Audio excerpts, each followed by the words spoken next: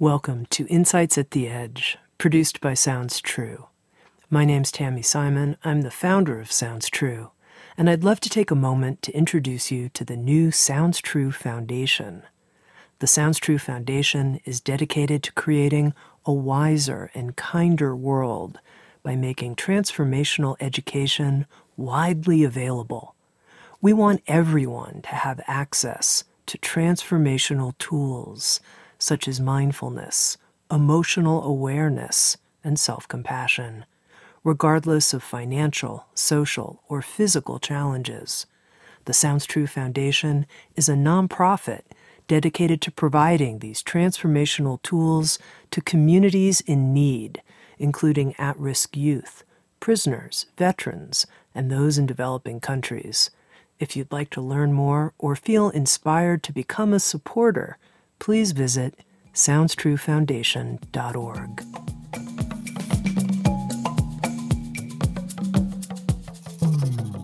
You're listening to Insights at the Edge. Today my guest is Kelly McGonigal. Kelly McGonigal is a health psychologist and award-winning lecturer at Stanford University.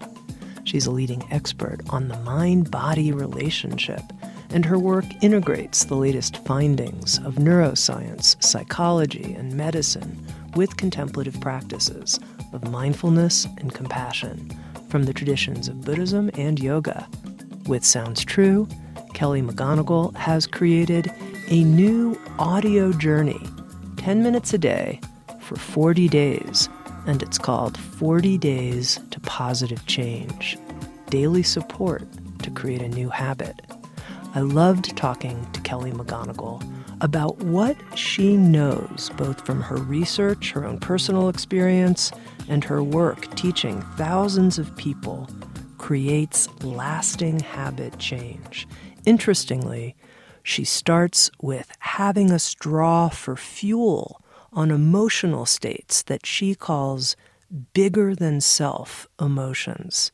Things like gratitude, joy, compassion, appreciation. And when these emotions fuel the change process, we become unstoppable. Here's my conversation with Kelly McGonigal.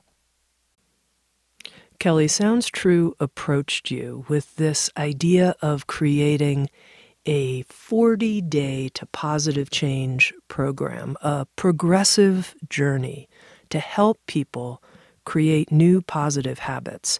We approached you because this is the area that you're an expert in. And what I would love to know right at the beginning of our conversation is when you went to create a 40-day progressive journey like this, what's the framework that you used? Which were the ideas that you said, I have to make sure that we design the program through this lens with these priorities? Thank you for starting there.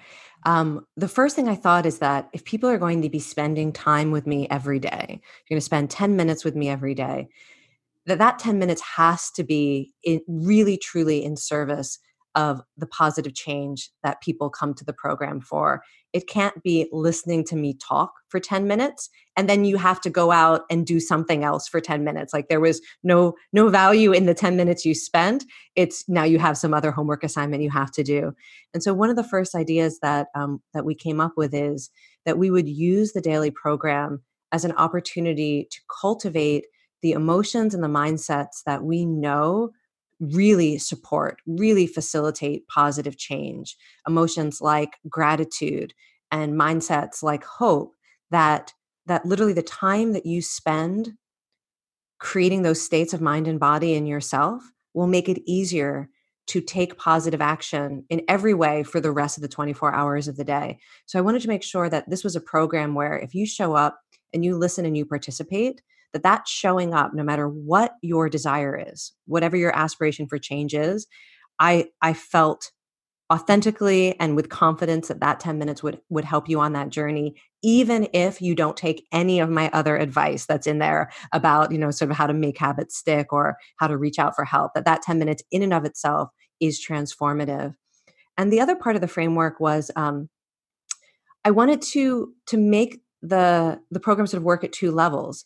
So we know that one of the habits that so many people aspire to is to have a daily practice, a daily contemplative practice or a daily meditation practice, a daily mind body practice.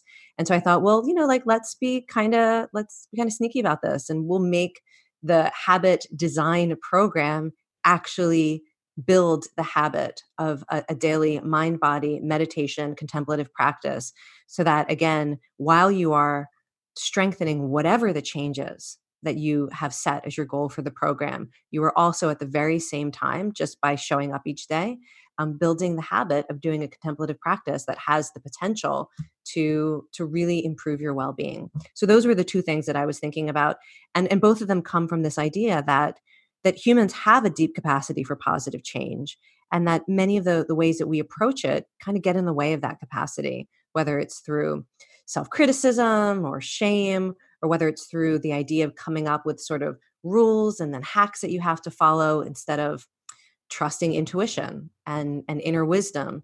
So I wanted to create a program that also honored what we know about the best ways to support change, which is often rooted in connecting to your values and connecting to your natural capacity for change and positive action, rather than coming in and trying to sort of like control yourself or force a change that feels disconnected from who you are when you are your best self. Mm-hmm. Let's talk about the emotions and mindsets. That's the language that you use that support positive change. What are those emotions and mindsets? Yeah. One way to think about them is that they are bigger than self positive emotions. So, for example, gratitude, or love, loving kindness, that these are emotions that when we are connected to them, they are a positive emotion that tend to have a lot of energy behind them. So when you're in a state of gratitude, whether you're talking about what's happening in your brain and your nervous system, or just simply what you feel, your direct experience of that emotion, in a state of gratitude, you feel energy available to you. You feel a sense of often hope or optimism about both yourself and about something bigger than yourself, whether it's your relationships with others or your place in the world. And so, as we go through this journey, the emotions and mindsets that I'm helping people cultivate and strengthen are really these bigger than self social emotions, including gratitude and celebration and compassion and loving kindness. That these are emotions that they aren't only good feelings, but they are emotions that change what you believe is possible for yourself, and that we know give people the courage to sort of look at their lives and take positive steps. And that also they're emotions that, again, give us a sense of being able to trust others or find the support that is available to us around us. And, often one of the things that gets in the way of change is when we feel like change is kind of a do it yourself project, or we feel like change is, it comes from a place of being judged by others or wanting to please others. And so another reason that these emotions like compassion and gratitude are so powerful is because they alter how we think about our relationship to other people in a way that will allow us to harness the positive social power for change, Mm-hmm. like getting social support or allowing ourselves to be celebrated by others. Now, you describe these emotions as, you call them social emotions. What makes an emotion a social emotion, just an emotion? Yeah. So part of this is, thinking about this kind of like as a nerdy psychologist. When you think about what That's what we emotions, love about you, yes, Kelly. when we think about what emotions are for, most emotions have functions, just like most biological states have functions, like hunger is there to get you to eat. And the emotions that I'm calling social emotions, when we think about why humans have them, why would like every human have the capacity to feel this pretty similar state? It's built into our human nature. And gratitude is an emotion whose primary function seems to be to deepen bonds and relationships. So humans have a capacity to feel gratitude because when you feel grateful to someone, it enhances your trust. It enhances reciprocity, so you're more likely to help them in the future. It increases your sense of social safety and belonging. And it literally creates networks of support and relationships that then are able to support us and support our family and our friends and our community. So it's a social emotion in the sense that the reason we have it is because human beings are social and we need one another to survive.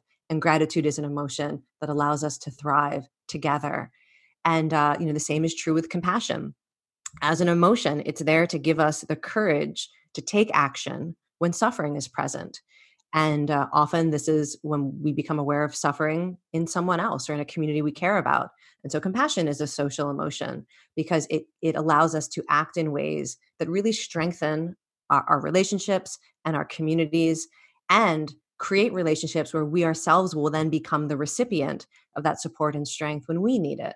So that's what I mean by social emotions. It's not just that you only experience them in relationship to other people. I mean, we're going to be cultivating these emotions through meditation, by yourself, but that their function is to deepen the support network that is available to us. And there are many reasons to want to do that when it comes to creating positive change in your life. But there's also many reasons to do that sort of as its own essential good. I really believe as a psychologist that the way that we feel about our place in the world and our capacity to in some way feel connected to others, to feel that sense of belonging. I mean, if you were to ask me to define well-being, that is so close to the core of what well-being is for humans that even if it weren't in service of creating change in your life, to cultivate these emotions is its own essential good. And I'm very confident that finding a way to connect deeply to them is its own habit that is worth strengthening. Now, I want to stay on this foundational point for a moment because I think it's so huge about creating positive change from these bigger than self emotions, gratitude, love. And it's really the core of your 40 Days to Positive Change program is cultivating these positive emotions. And it makes sense to me. I think, okay, I'm going to change something about myself. And I'm going to use a personal example through our conversation just to make it real. So I would like to be, now if I said this in a negative way, I'd like to be a little less fat. Okay, there you go. I said it. I put it out right here at the beginning of our conversation, Kelly. I just went for it. I could come from a place of shame, of self-criticism, less fat, all kinds of things. I could try, as you mentioned, all the hacks and the rules and the diets. But your 40 Days to Positive Change program has me beginning with things like feeling grateful to my body for bringing me to this point. Having compassion. It's a completely different framework. So why is it that focusing and starting with gratitude is going to be more effective than starting from the place where I think a lot of people start, which is feeling like there's something wrong that they want to have be different? Yeah, I mean, for so many reasons, not least of which is when you start from that place of self-criticism or something wrong, people often choose goals that no matter how well they pursue them, will keep them stuck in a pattern of suffering. So, the first week of the journey is actually a little bit of self inquiry about what your goal will be. So I wouldn't even take it for granted if you start this journey in the languages I want to be less fat. My guess is by the end of the first week, that is not the language you'll be using moving forward. Even if there's a change that still feels connected to what you're thinking about when you say that, that is not going to be the definition of the goal moving forward. Maybe it would be connected to something about health, energy, vitality, community. I don't know what it would look like after a week. But one of the reasons why we start from a place of questions like, imagine yourself a year in the future and you've made some important change in your life that you would feel grateful to yourself for, that really feels like a gift. You are so glad that you invested that. Like what was that behavior? What was that change? Or thinking about a place of love. Like if you contemplate what it means to really love someone, to accept them in accept their strengths and their weaknesses, their gifts and their flaws, to want them to be happy, to want them to grow and learn and find a place in the world that feels meaningful. What would you want for yourself from that mindset? Often we come up with things that are different than I want to be less fat. And, um, you know, I, I want to make sure that as people are giving their energy to the idea of change, that they're not accidentally strengthening the habit of suffering. because when we start to put our energy and attention towards something, that underlying motivation is being strengthened, whether or not we realize what it is. And so, if you are dedicating yourself to 40 days of contemplation on why you want to be less fat, part of what you're strengthening is whatever that mindset is, the feeling is, the attitude toward yourself is that chose to put it that way. Mm-hmm. And I want to get people connected to a motivation so that even if they don't succeed at what they thought the outcome was, like let's say you go 40 days and you make some positive changes, but life gets in the way, and you're dealing with illness and family crisis, and you don't, at the end of 40 days, not everything in your life is radically transformed, right? But you're still there. And by virtue of having participated in this program, you will have strengthened the underlying motivation of maybe gratitude to your body, or gratitude for this life, or a sense of love and yourself as deserving of love, and being a friend to yourself rather than a critic to yourself. And so that's part of why it's so important to start with these other emotions or mindsets, because no matter what happens every single day in this program, you will be asked to strengthen that motivation. And I really believe that a lot of positive change unfolds in natural time, that you can't, put a day, like a day that you're going to have achieved some objective goal. But as long as you are strengthening emotional processes and psychological processes that are consistent for the vision you have for yourself, I trust in that process, and that's what I want people to be, really deepening. Kelly, is there research and data that shows that the kind of approach to change that you're proposing here works better than coming from a place of self-criticism and working with rules and hacks? Yeah, there's a lot of research, and there's fun research that looks at little experiments where you try to get people's behavior to change by doing a little induction. And there's also like big longitudinal studies that look at people's motivation for change and whether or not they succeed at that change over time. So, like, to give an example of an experiment, there are studies that will do a little gratitude induction to ask people to think about something that they're grateful for in their lives, or someone that they're grateful to. And then they give them a choice. And that choice is consistent with their long term goals or not. Like, do you want to eat this thing that's healthy, or eat this thing that, this junk food that you said is inconsistent with your goals for health? Or would you rather get more money a couple weeks in the future, guaranteed, or get less money immediately and you can walk out with it and go buy something, but you'll get more money if you just wait a little bit? And what the studies show is that a gratitude induction helps people make choices that are consistent with their own long-term values and goals. So I think of that as a great sort of proof of concept that when you connect to these emotions, it literally changes which self you are. So that when you are confronted with all these choice points, think about how many choice points we have every single day about what we are going to give our time and our energy and attention to, what we're going to put in our bodies, the things that we say yes to and the things that we say no to. There's so many choice points. And these experiments suggest that when we're connected to emotions like gratitude or self-compassion, that they fuel us in being the version of ourselves who will make the choices consistent with our own long-term values and goals. And there's also these, great long-term studies where you ask people, why are you exercising? Like, what's the reason for this? You say you want to exercise, you're starting this commitment to exercise. Tell me why. And then they look to see who's still exercising, a year or two later. And the why is a very big predictor. So people who start with goals that are related to self-criticism, that are related to, in terms of exercise, that are related to appearance, that are related to perceived stigma by others, or perceived pressure from others to exercise, they are much less likely to still be doing it than people who had a reason that is somehow connected more to like direct positive things you want to experience. Things like vitality and energy, things connected to identity. Like, I've noticed that when I exercise, it makes me a better parent. I'm sort of more patient with my kids. And so I'm exercising because I feel like it allows me to be a better version of myself in a role or relationship that really matters to me. So those sorts of reasons.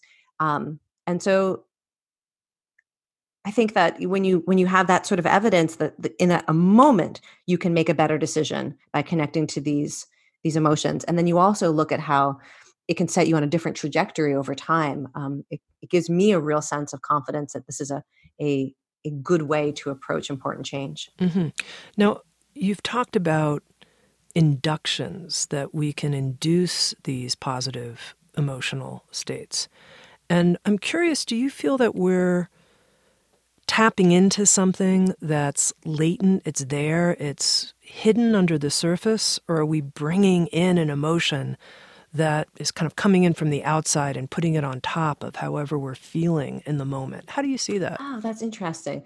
I mean, I think, in so many contemplative traditions, this is a whole category of mind training that you identify an emotion or a quality of the mind and heart, and you find ways to create it in the moment without an external circumstance changing. So I guess I think that, whether we're talking about compassion or joy or gratitude or loving kindness, that these are natural human capacities. So the capacity is in you.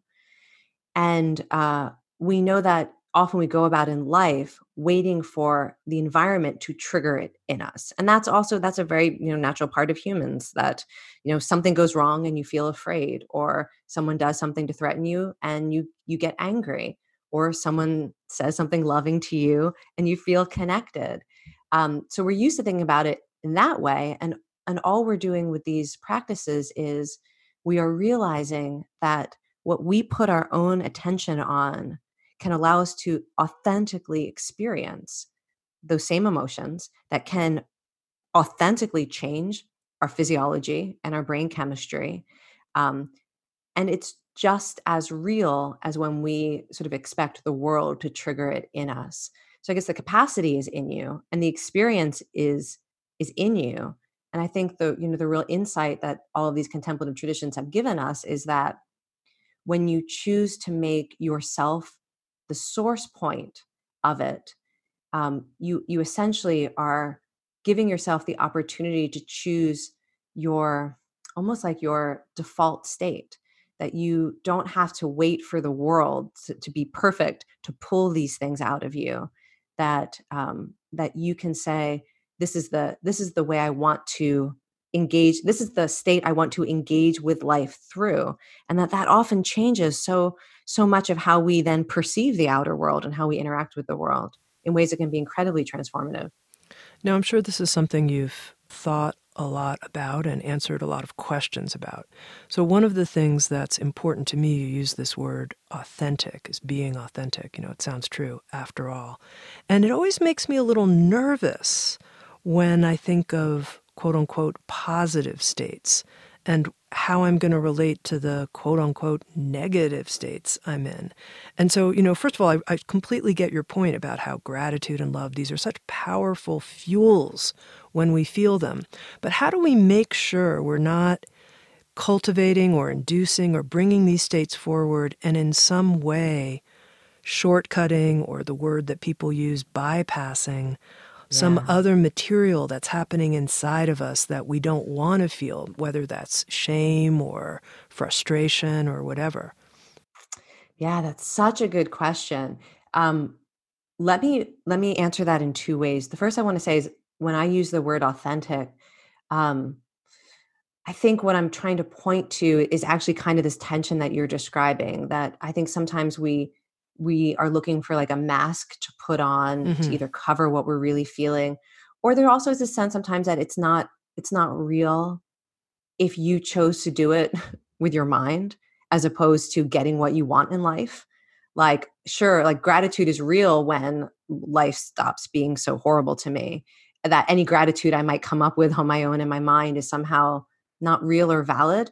I use the word authentic because I believe that our ability to make these choices about where to turn our energy and attention, that is real and it's valuable. And so I use the word authentic to point to the fact that this is not fake. It Hmm. will change your immune Hmm. system. It will change your outlook. It will change your brain. It will change your relationships with other people. Like, it's not a phony thing to sit down and try to feel love. That this is a legitimate pathway to actually experiencing more love in the world. So that's sort of what I meant by authentic. But this idea that sometimes people can look for positive emotions to try to bypass or get rid of negative emotions. So I mentioned when I called them social emotions, I also called them bigger than self emotions.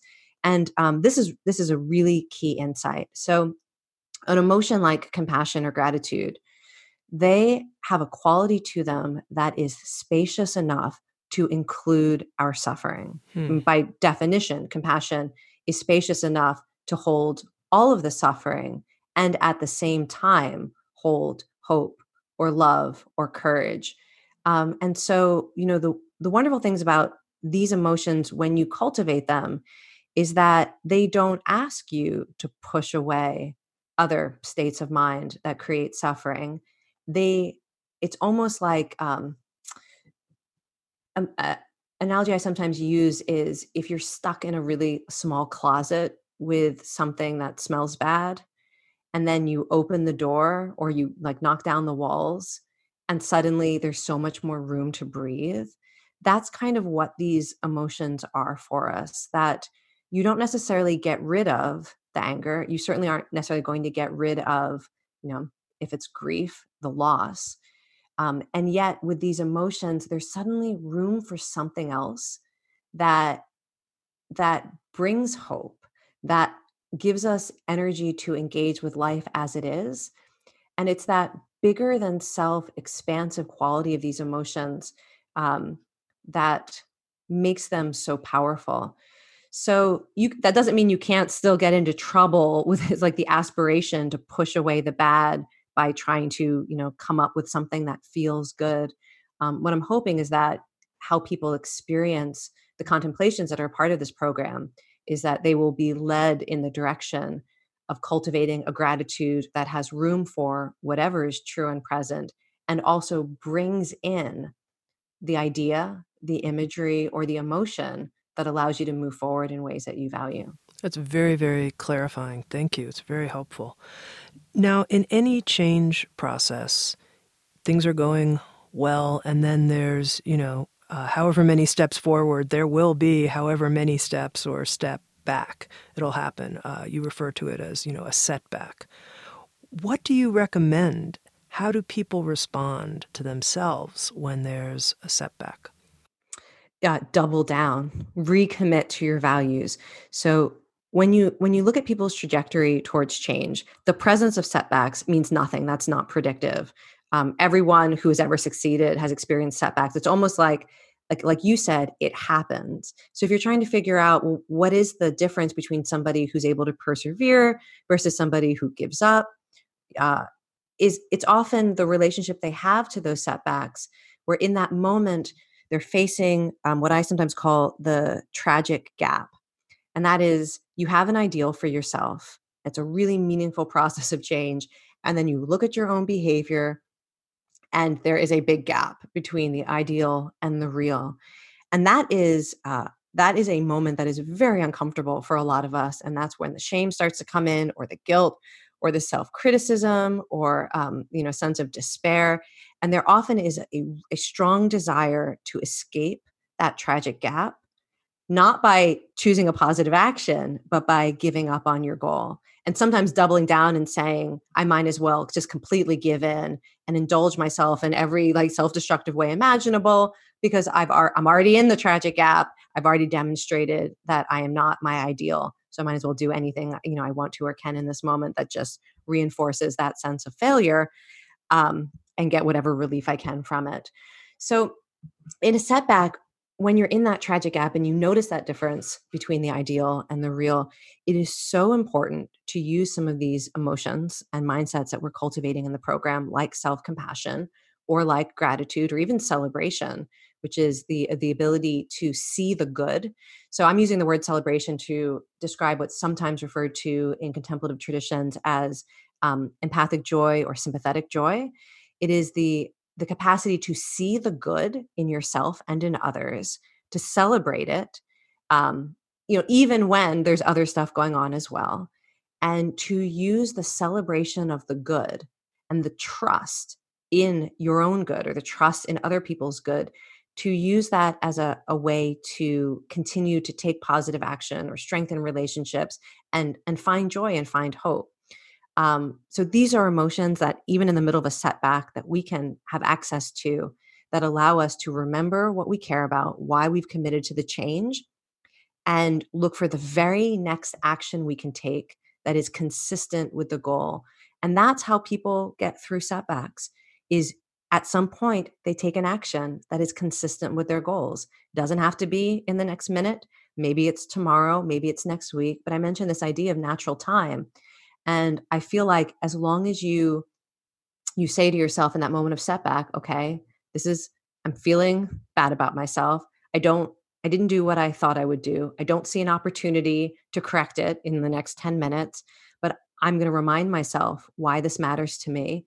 And I'm going to set the intention right now that I know the universe is going to give me an opportunity to say yes to this dream for myself or this value. And the next time that I can take it, I'm going to, because this is who I am and this is the path that I'm on. That's how people get back on track. Mm-hmm. Now, you mentioned, Kelly, when you were introducing this 40-day progressive journey, that one of your goals when you created it was that each 10 minutes that someone spends a day with the program, that they actually have a transformation while listening. They tune in and feel one of these positive mindsets that then gives them the fuel for change. And one of the interesting things I noticed is that you had people in each of the daily practices connect to breathing in and out of their heart and focusing on the heart center. And I wonder if you can talk some about that and the power of breathing in and out of our heart. Yeah, this is my favorite breathing practice. So people who are familiar with some of my other work on behavior change might have heard me talk about the physiology, the sort of the physical state that gives us the capacity to choose things that are consistent with our goals and values. It's one of the most fascinating findings, I think, from psychology in the last couple of decades, that there actually is like a state of your nervous system, a state of your body and your brain, that when you are in that state, you are more likely to remember what your values are. You're more likely to make good decisions for yourself. You're better able to find energy, even if you're tired, to take that positive action. And we could describe that state in a lot of different ways, but it's basically a balanced nervous system with a kind of reserve of energy available to you. And breathing is one of the best ways to put yourself in that state. It's fascinating research that when you train people in breathing techniques, you actually are building that physiological reserve. And actually, it's often measured by something called heart rate variability, because the heart plays such an important role in putting you in this physiological state. And so I've taken what I found in the scientific research about the breathing practices that both put you in the state immediately. So by the time you've done this breathing exercise for a couple of minutes, you actually are in the state of mind and body and nervous system that helps you make good decisions, that gives you the energy to take action. And at the same time, just like with any other practice we do, it moves you in the direction of making that available to you all of the time. It's more your default, in the same way that any meditation trains your brain to be able to do the state of mind that you're meditating on, or any physical exercise teaches your body how to do that activity. We know that these breathing exercises, the state that they put your body in, it's more likely to be available to you even when you're not doing it on purpose. So the breathing exercise itself is to bring awareness to your breath, and not to necessarily try to control your breath, but to allow your breath to settle into a rhythm that feels relaxed, open, expansive. And then to imagine that you are breathing in and out of your physical heart. And this is where there's sort of I think, here we leap from what science can tell us to what you have to feel in your direct experience. Because I'm not sure there's any scientific reason we know of why imagining breathing in and out of your heart is so powerful. And yet, when you do it, it's more effective at producing this particular state of mind and body, and giving you access to emotions like compassion and gratitude, than simply slowing down your breath, or simply paying attention to your breath. There's something about connecting to your heart, and the way that when you imagine breathing in and out of your heart, it somehow brings in a quality of attention that is has this bigger than self quality to it.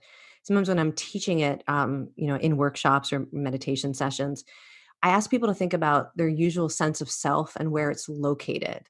Like if you were to point on your body when you go about everyday life, not when you're necessarily centered or meditating, but like if you had to point to one spot on your body that feels like it's where the rest of you is emanating from, people will often point to their forehead or their eyes. That sort of like there's like an ego sense that is up there. And if you just like pay attention to how you experience the world, many people experience the world as if it's literally revolving around their eyes or their forehead. I don't know if this makes sense. You're making a lot of sense, and I think you're onto something really, really important here. So please keep going, and I want to talk to you more about it, but keep going. So there's something about that sense of self that is, I think, not helpful. Particularly when it comes to doing things that require bravery or courage or self-compassion. And there's something about heart breathing where you imagine dropping your breath to your heart, where people connect to a sense of self that is less of that sort of tight ego that is often highly self-critical as well, and fearful. And you connect to a sense of self that somehow is both grounded and also kind of transcendent and expansive. And that's why I love this breathing exercise so much. I do it all the time, not only as like I'm going to sit down and practice it now, but I do it all the time when I have a free moment or when I'm having a conversation that's difficult or I'm in a situation where I feel anxious. I connect to heart breathing because I trust it and I know that it transforms the state that I'm in so that I have more access to these amazing human capacities for things like courage and change and compassion. So we start every single day with it. Kelly, I want to know what it feels like to you right in this moment when you do the heart breathing. Really very specifically, are you breathing in through the front, the sides, the back? What does it feel like in your body? Get very specific with me. So, and of course, people listening could choose to do this and sense it for themselves. So I want to encourage anyone who's listening, if you want to try it, you could just pause this in a moment and do the exercise yourself and see if what I describe is similar to what you feel. But when I do it, because we begin by just paying attention to your breath, often one of the first things that happens is there's a sense of connecting to the present moment that feels like for me, kind of like a softening and a settling. So, if I'm sitting when it's happening, I have more sense of my weight relaxing into the support that is available to me. Maybe I feel a little bit more grounded or heavier in my chair. I also sense the support that's available in me. So it feels a little easier to sit upright and still relax muscles that aren't needed. So that often happens just from turning my attention to the breath. And then there is a quality of expansion that is very physical when you breathe. And the only way that you breathe is your lungs get bigger. So something in your body has to expand. And there are lots of parts of your body that can expand to make room for your lungs to expand. Your ribs, your chest, your back, often the belly. And when I do heart breathing, often there's a subtle shift. If you aren't thinking about breathing through the heart, most of that expansion tends to happen if you're relaxed. It happens in the belly. And when you bring your awareness to your heart, the muscles that allow your rib cage to expand side to side, that subtly lift your collarbones to allow the front lungs to expand, um, they become more engaged in it, not in an effortful way, but in a way that's often done intentionally in yoga. Uh, with the idea that it is a way to breathe that expands the qualities of your heart. And you can actually sense it. And sometimes I'll put my hands on the chest and you can sense movement underneath the collarbones at the front of the lungs. And it doesn't feel like you're gasping, like, like if you were to pant and your chest would heave. It's not like that, but it's the most beautiful, subtle, soft version of that. And it's kind of a 360 sense of expansion, the front and the sides and the back of the lungs, almost as if your heart is being massaged by the breath. So I feel that. And then as I start to imagine breathing in and out, I often will tell people, if this does not freak them out, to imagine that their nostrils are on their chest, which is a way to kind of drop out of that tight ego, I live in my eyeballs kind of feeling. And if you imagine your nostrils are on your chest, there is there's a physical sensation. I don't know quite how to describe it. That is, what it makes me think of is the idea of the bodhisattva who has 1,000 arms and eyes on every hand, on every arm, that allows the bodhisattva, this goddess or god of compassion, to see the world from a 360-degree view. There's a kind of like a wisdom quality to it. And I really feel that there is a physical sensation to heart breathing that is like that, that you have a sense of, it's almost like your skin starts to become like a sense organ. And there is an awareness that becomes more expansive. And it's part of what I think these emotions also point us towards, is a sense of being in relationship to the world around us in this open, expansive, wise way. Those are what I say are the primary physical sensations. You could tell I could probably go on for another 30 minutes because I love this breathing exercise so much. I apologize if that was a little bit too No, self-indulgent. Absolutely not. And I actually really appreciate it. And I think what you're pointing to, just to make it explicit, is that these bigger than self emotional states are actually tied also to a physiological way of being, to a condition of our nervous system. And although I don't sense it, I mean, if you were to track it, one of the things you would see is that your heart rate would become more synchronized with your breathing. I don't know that you can necessarily sense that unless you have really good interoception, like you can sense your heartbeat. And you could probably pay attention to it, but we know that there are other changes like that. That sometimes if you're in a really stressed out, frantic state, you'll get a shot of from your vagus nerve. That doesn't sound right. You'll get an influx of activation of your vagus nerve in a way that regulates what's happening in your heart, not just to slow it down, but to change the rhythm of the heart in a way that is more synchronized with your breath, in a way that produces what's sometimes referred to as a state of readiness to engage with other people, engage with the world, rise to a challenge. So if you, and I think you can't necessarily feel it at that micro level, but there is something about how heart breathing creates a readiness to engage with life that I think you can sense energetically in your body, even if, a physiologist would be tracking instead, the synchronization of your heartbeats and your tidal volume of your breath. Mm-hmm. Now, I want to pick up on one thread. You mentioned it relatively briefly, which is, as part of this 40-day change process, one of the sources of inspiration and even fuel for the journey through the 40 days is to connect with our future self, that what we're doing now is, in a sense, a gift to our future self who's going to be the recipient of our efforts. Help me understand, how do I connect to my future self to help me change now?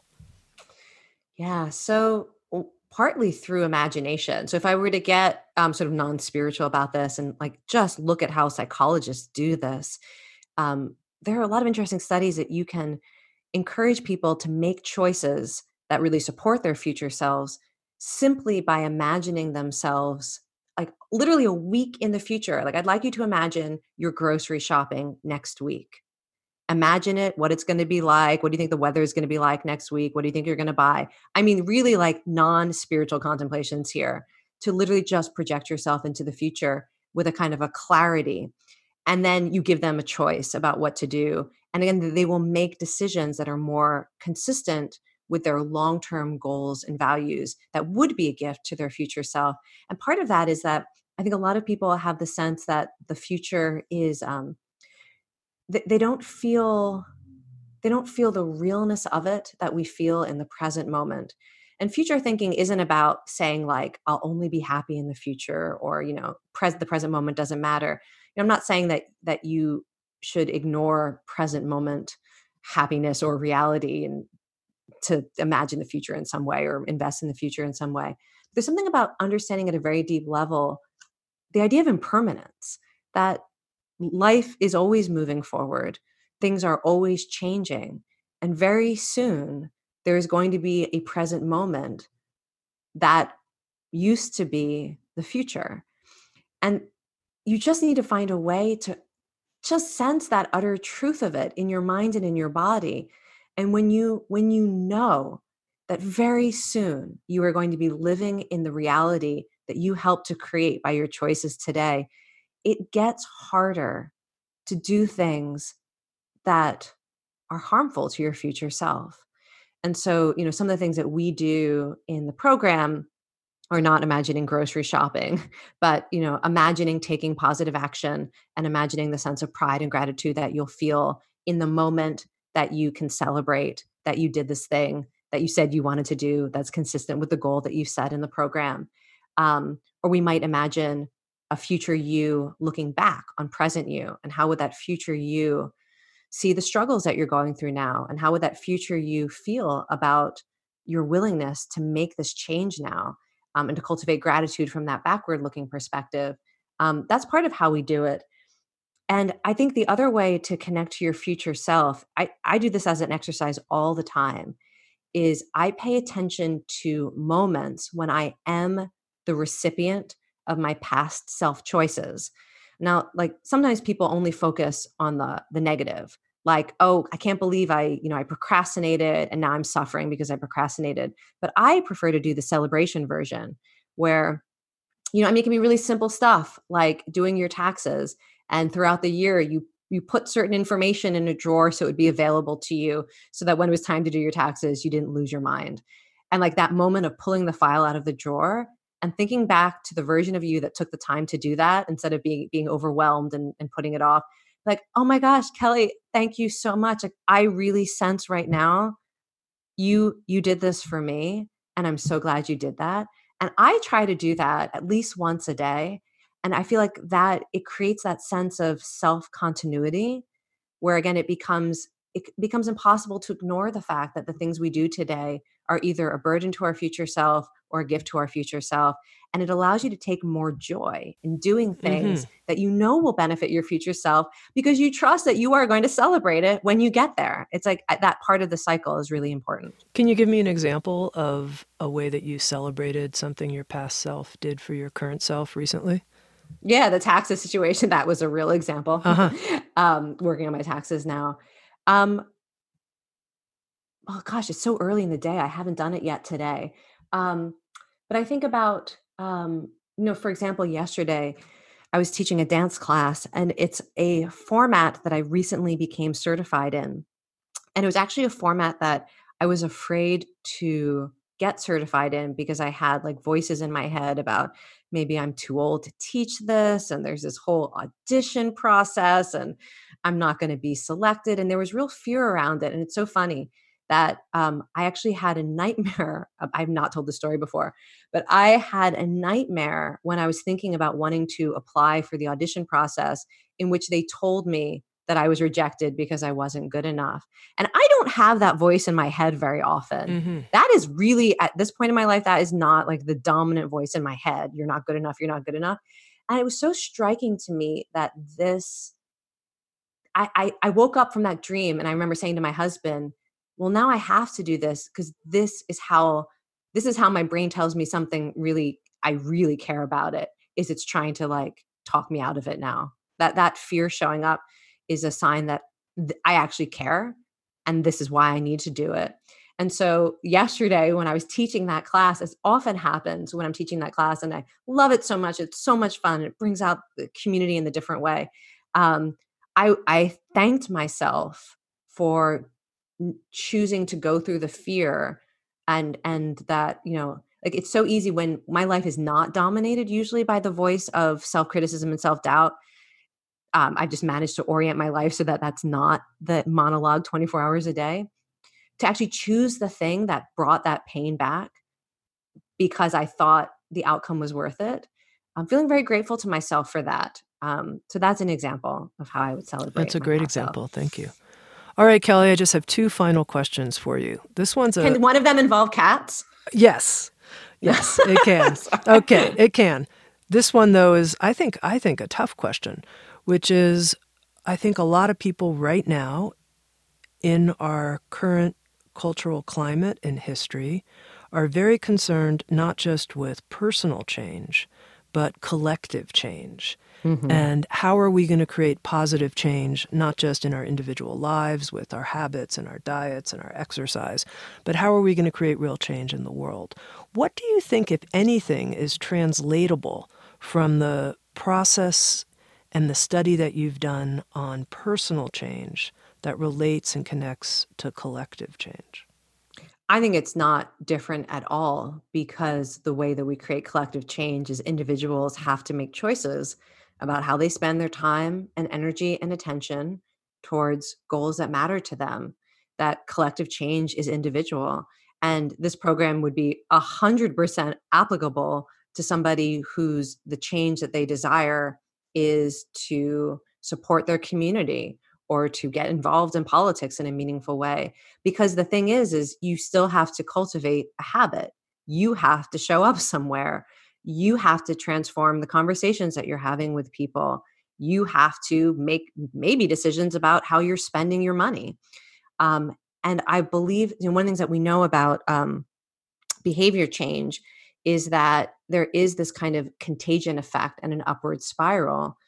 And when we make choices that are in pursuit of these bigger than self goals, we bring people along with us. We inspire other people to make change.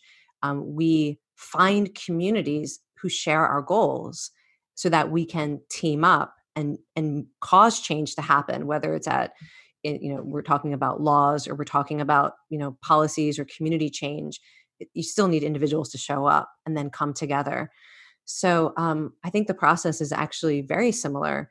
And actually, even in this program, even if they think that they've chosen an individual goal, by the time they're done with the program, they are going to be invited to connect to a collective goal and to think about what the link might be.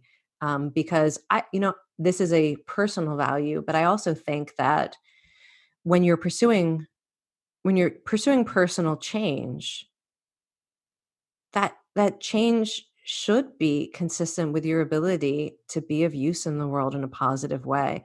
I guess that's my orientation to the world is I'm not only interested in making you happy. I want you to be happy so that you can be of use in whatever way that means to you, to your family, in your community, to the world. And so that's kind of built into this program is eventually we are going to get there. Let's talk about cats. You're Okay, a yes. contributor to a Sounds True anthology. It's called The Karma of Cats. I love this And book. it's how we can learn from our cats as teachers. Tell me a little bit about your cat or cats and how they're your teachers. All my cats have been teachers in different ways. The essay that I wrote about in the book was a cat who was a feral cat that I took care of, I guess it was 15 or 16 years ago now, when I lived in this cottage in the hills in San Francisco. And when I moved into this cottage, they didn't tell me this, but it was like the epicenter of a feral cat community. And I had my own indoor rescue cat, but suddenly I was taking care of like a dozen outdoor cats. Oh, my. And there was one that I fell in love with who would knock on the window multiple times a day to be fed, who loved to be pet. I would like sit outdoors in the garden with this cat, Itsy Bitsy, and play with him and pet him. And he would come when I called him. Like, and I was living up in the hills, like this is like wilderness areas. And I would just call Itsy Bitsy and he would come running no matter what. And it was like, he was like a pet. But anyway, so what I write about in the essay, I won't go into the full long story of it. But what I write about in the essay is that I felt like when I was living that Itsy Bitsy was someone who needed to be taken care of, and that the relationship was me protecting Itsy Bitsy. But it was a time in my life when I was living alone and trying to figure out my place in the world. And I came to kind of reconsider this relationship as Itsy Bitsy caregiving for me, and how it allowed me to think about how hard it's been for me to receive kindness from others in life. It's much easier for me to see myself as someone who can help others. And it's really hard and uncomfortable when other people are kind to me. It's hard for me to accept expressions of love or compassion. And I write in the essay about how my relationship with Itsy Bitsy both shines a light on that aspect of myself and taught me something about how to open to being the recipient of Mm-hmm. love, not just to be the one who is out there trying to help others. Mm-hmm. Now, you mentioned how heart breathing can lead to a balanced nervous system. Do you think that Itsy Bitsy also helped balance your nervous system? I think all my cats have done that. I think like heart breathing with a cat on your lap, that's the best way to do it, or whatever your animal is of choice. I actually think the studies are really strong for the benefit of dogs, but since I just happen to be a cat person, I'm going to stick with cats for now. But yeah, we know that when you are in the presence of an animal that you care about, that you're connected to, it has such amazing effects on your physiology, from increasing oxytocin, which gives you courage and hope, regulating your nervous system, improving your immune function. People sometimes ask me, like, if you could give advice to the universe. A lot of these interviews that I've been doing lately, they end with this question. Like, you can suddenly leave a voicemail for everyone on the planet. What do you want to say? I don't know why this became a trend. And so what I've been saying lately is I would like leave a message that says, go to an animal shelter and rescue an animal. Because I feel like people have already heard me say you should meditate and exercise and help others. Those are really good things to do. If you don't have a pet yet, you should get one. Mic drop. I love it. I've been speaking with Kelly McGonigal. With Sounds True, she's created several audio series, including a series called The Neuroscience of Change and The Science of Compassion. And now she's created a 40-day progressive journey. It's called 40 Days to Positive Change, Daily Support to Create a New Habit. Kelly, I've really enjoyed talking to you, and that heart breathing thing, I'm just going to keep doing it, and I hope our listeners too. It's beautiful. Thank you so much.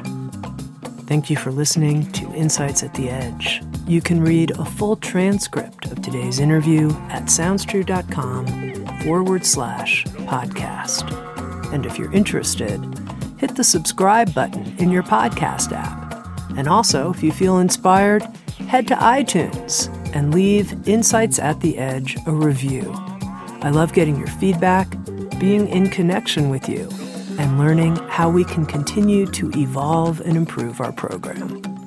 Working together, I believe, we can create a kinder and wiser world. Soundstrue.com, waking up the world.